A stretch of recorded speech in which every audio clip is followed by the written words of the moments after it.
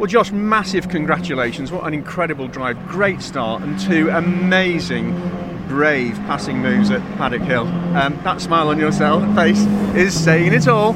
I'm smiling because I really want to ruin Grace's video. But I'm gonna not. But no, it was a good race. We needed those sorts of conditions to compete with the BMWs.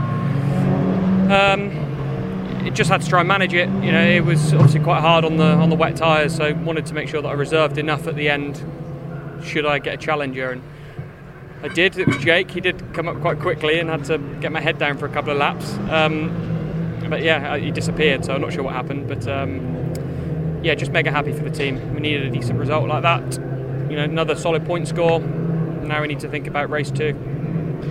Just let's talk about those 2 passing moves on Jake and Colin. You set it up from the last corner, from quite a way out, an identical move.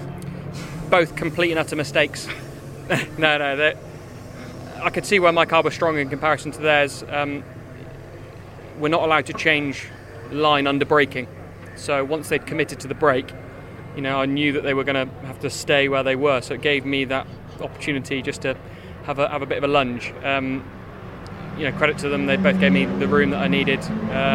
They could have made it very difficult and ended up with contact, but no, they gave me a millimetre, not a millimetre more than I needed. So yeah, just mega happy. Like I say, just need to focus on the rest of the day because yeah, it's 1 box ticked, but we got 2 more very important races. Were you having to nurse your tyres at the end?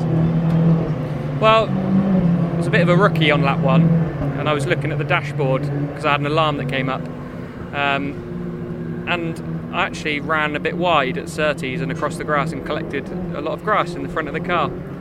So I was just nursing coolant temperatures actually, rather than tyres.